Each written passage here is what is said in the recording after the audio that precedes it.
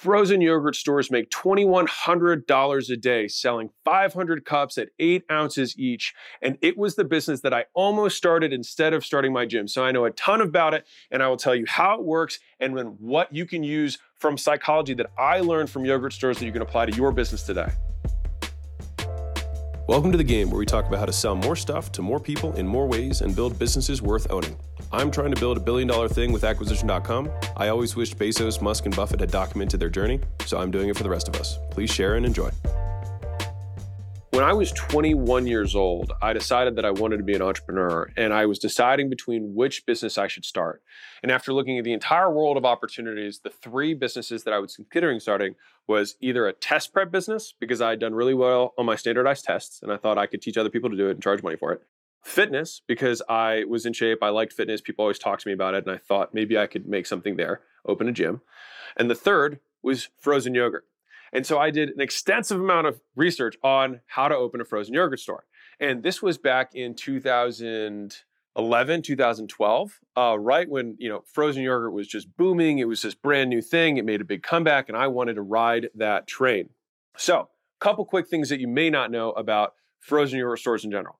They, on average, make between $750,000 and $800,000 a year. They run margins between 10 and 15%. The average Menchie's owner, for context, makes $93,000 a year take home.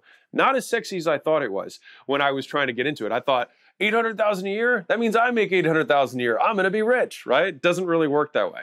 And it's also a business that has variable costs that are high. So the more yogurt people buy, the more actual cost of goods that you have in order to fulfill on it, right? Now, the reason that I think frozen yogurt is interesting is that they have a handful of psychological features for selling more product that I think anyone can use. And so for context, 800-ish thousand a year, the average store that we're talking about does $2,191 a day in revenue. So $2,000 plus a day. But what does that mean in take home? What does that mean in owner pay? It means $328 a day in owner pay. Not as sexy, but still kind of cool, but still not as sexy as you might think. And so when you walk in, you're like, man, these guys must be printing money. Well, you've got strawberries that are going bad. You've got machines that are breaking in the back. You've got hard cost of yogurt. You've got a retail lease that's nice, probably prominently located with good signage, good foot traffic, good actual traffic in front of it, ample parking. Like there's lots of other things that go into this business. And on top of that, if you wanted to buy into a franchise, most franchises have 6%-ish of top line that goes straight to them. Now, that may not sound like much, but if you're running 10% margins, that's 60% of your take home. So they have figured out a way to take the majority of the profit from their franchisees. And what most people don't know is that franchises will structure their fees such that they will get it so you make just enough that you can keep going. And maybe if you're a good operator, open another location, but not so much that you're going to get rich on it. So they're only looking to optimize to beat the return on capital of the stock market by a decent amount. And so if the stock market gets you 10, they're going to try and get 20 to 25. And they're going to squeeze off the top and take the rest because of how good their model is. Things you didn't know. Now, the flip side of that is that if you are into a franchise, then ideally, you should be saving enough on bulk purchasing because they're buying for 200 plus locations that they can save you on hard costs of things like yogurt, fruit, spoons, cups, machines, etc., right? The converse of that, though, is that many times when you're starting the franchise, they will upcharge you on all of those things because they're trying to make money too. So there's the theory and then there's the practicality. Now, a fun thing that I did when I was looking at opening my first yogurt store is I went on a site called Rasmus.com. And what they do is it's a business foreclosure site. And so I got my first gym equipment from that foreclosure site for $13,000. All the gym equipment from a gym that went under. Now I did a cursory search on there, and there were 3 frozen yogurt stores that were franchises that went under. And the most expensive, in terms of I could buy everything inside the store, the most expensive of the 3 was $20,000. So if you're trying to get into this world, you want to open a restaurant, you want to open a gym, whatever, go find foreclosure sites. And if you're like, oh, well, there's no gym that's on there, just wait. There will be, right? Or just wait, there will be a yogurt store. You just got to wait. And I sat there and I'd refresh every week until eventually one came up and I bought it. All right. And so if you can think like that, one of the things is a franchise won't let you do that because that's where they make their money. But there are ways to open these things for cheaper. Now, the average cup size is 8 ounces that people will buy. the average split between toppings and yogurt is 75-25. So 25% of people's weight is toppings, 75% is yogurt. It's best for the store owner to have as much yogurt as possible in the cup because the toppings are more expensive. So toppings cost between 10 and 40 cents per ounce. Most places charge between 25 and 60 an ounce. And so they can even break even or lose money depending on which toppings you're getting. You get the fruit, it's costing them money, right? But they make up for it in the fact that yogurt costs them about 8 cents per ounce, and they charge 50, even 60 sometimes. That's where the margin of the business exists. But I will tell you, when you're working on margins that are even like 70%, that means that you have 70% left to cover everything else. So if you want to run a 50% margin business, for example, then you'd have to take 20% of your top line and pay every other bill. Very hard to do. So for that $2,100 a day-ish, that means that they're selling roughly 500 cups a day of yogurt on average with an 8-ounce cup. Now, you may have heard of some of these places: Golden Spoon, Yogurtland, Menchie's, Pinkberry. Like, the number of yogurt stores or frozen yogurts are endless. And the reason for that is because there's demand for it. People want yogurt and they go for it. And if you search frozen yogurt store near you, you'll probably have 30 locations that open up. The thing is that most people, and of all those brands, most of them are commoditized, meaning there's very little difference between a Menchie's and a Yogurtland and a Golden Spoon. There's just not a lot of difference. And it's because, in my opinion, it's been a poorly competed marketplace, solely done by franchisors who are trying to sell as many locations as they possibly could rather than build a brand. So if you were to compare the yogurt world compared to the fast food world of like chicken sandwiches, there is no Chick-fil-A of the yogurt world, because if there were, they'd be dominating. And I think the underlying lesson is that if you look at any industry, there is the potential to have an amazing business inside of it, even if it is a commodity today. You can outcompete them. All you have to do is walk into any Yogurtland and see that the floors are sticky, the chairs are all over the place, the cups are a mess, the toppings are in between all of the stuff, sample cups are strewn on the side, right? And one of the nozzles is out, it says out of order, right? Everywhere. And the girl behind the counter is on her iPhone when you walk in, doesn't say hello, right? Like, it doesn't take a lot to win, right? And most times, just to beat everybody, you got to be better than the bottom 25% and you make money, right? So it's not hard to win there. Now, one of my favorite things that I learned from these yogurt places, one of the big breakthroughs that I think they had, was actually how they priced, all right? So hear me out.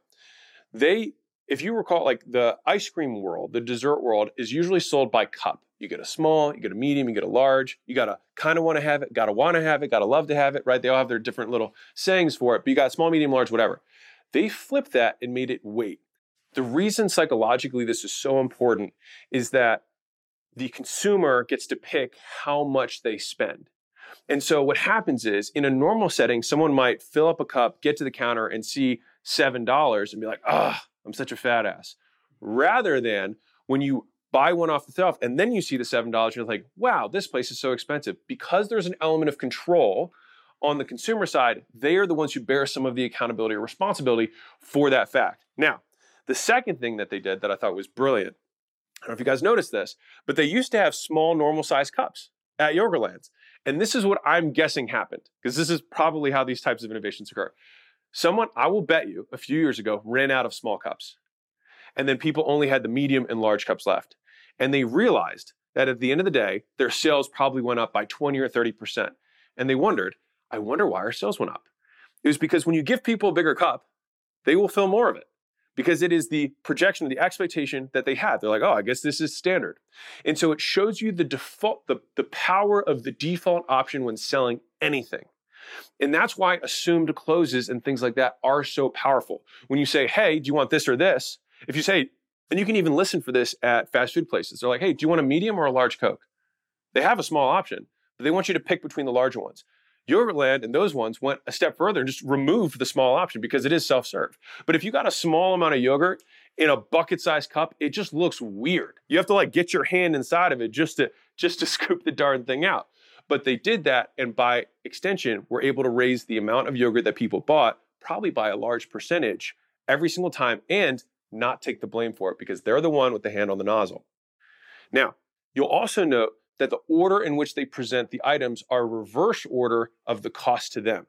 So they start you with the cheapest option. This is exactly how buffets work too. They want you to fill up on the salad, and then they put the seafood all the way at the end because they want people to fill their plates before they get the most expensive item. They'll attract you with the expensive thing, but they'll put it at the end of your self-service line. So you have the yogurt, which is the highest margin first, and then you'll have your dry items that don't go bad, waffle, crumbled Oreos, things like that, whatever. And then you have the fresh fruit that goes bad that costs more money by ounce.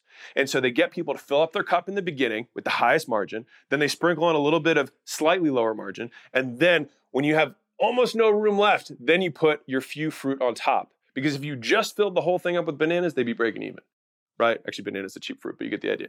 If they filled it up, well, like if you get one of these little a pound of strawberries, it's like, if you get retail, it's like $10. Like, you put that pound on the machine, ounces there cost you 60 cents. 16 ounces, like they'd be pretty much breaking even on that, right? So think through it like that. Hey, Mosey Nation, quick break just to let you know that we've been starting to post on LinkedIn and want to connect with you. All right, so send me a connection request and a note letting me know that you listen to the show and I will accept it. If there's anyone you think that we should be connected with, tag them in one of my or Layla's posts and I will give you all the love in the world. All right, so let's get back to the show. Now, if you really want to have a fun experiment, take one of the Hershey syrup things and just put it on the scale, and you can see what they're making from just selling that bottle. So you can actually see the retail price. Now, you can buy pounds of Hershey's for like $10, like one of these huge gallon things, and so that ends up being almost the same price as yogurt. But it's a fun mental exercise. Corporate noted that the number one way that they are able to get more customers, and the highest performing stores did so with better service, cleaner stores, more selection, and the most important one, word of mouth. Because when you have an average ticket that's so low, like yogurt cups, right, and you have margin even on that tiny little cup, the only profitable way to really acquire customers is either word of mouth or affiliates, meaning other businesses that send you business. And so they double down on that.